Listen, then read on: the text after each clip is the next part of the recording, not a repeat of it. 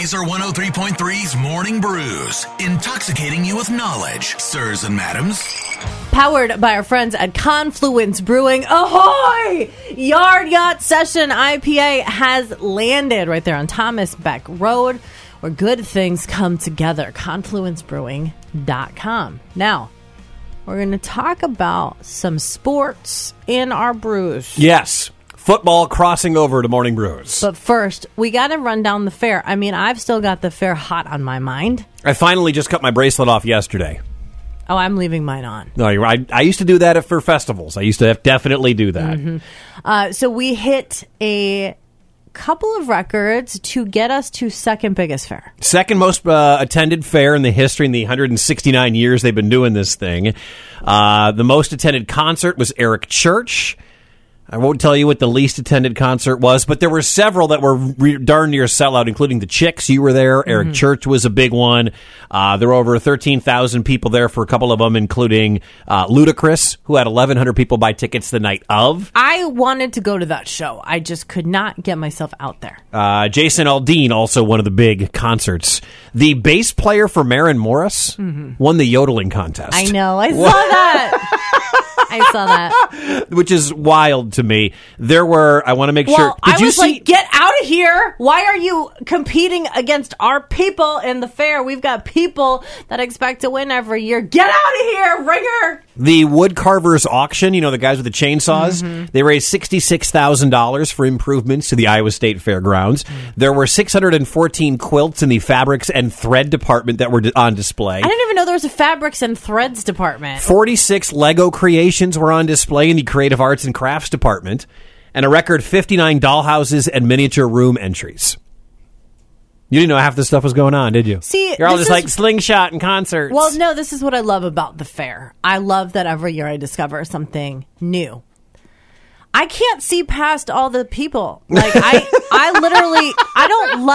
want to go somewhere, have a purpose, and get out. So if I don't know there's a dollhouse to see, I don't look for the dollhouse. We set a record for all-time record of species with the 4-H and FFA Sale of Champions. Woo! There were 14,058 hogs entered in the 4-H Swine Show, 16 Supreme 6-horse hitch competitors, and 24 sponsored steers in the Iowa Governor's Charity Steer Show.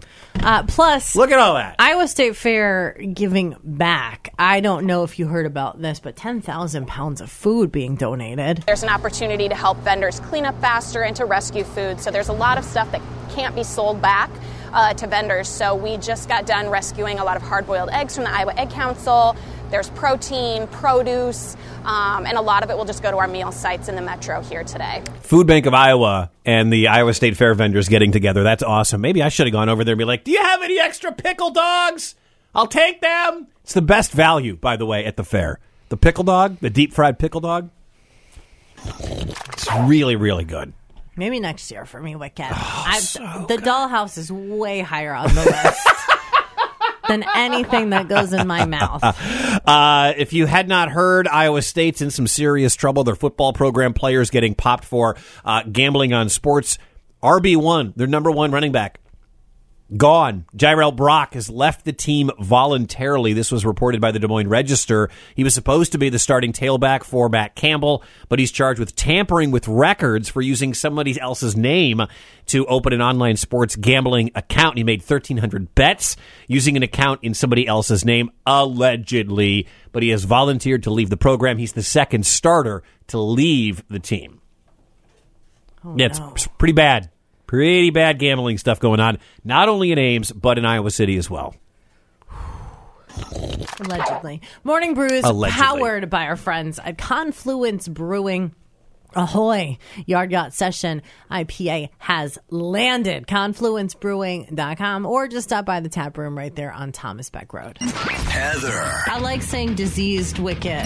Wicked. I got to get to the rest of these people telling me I'm an idiot. Mornings on Laser 103.3.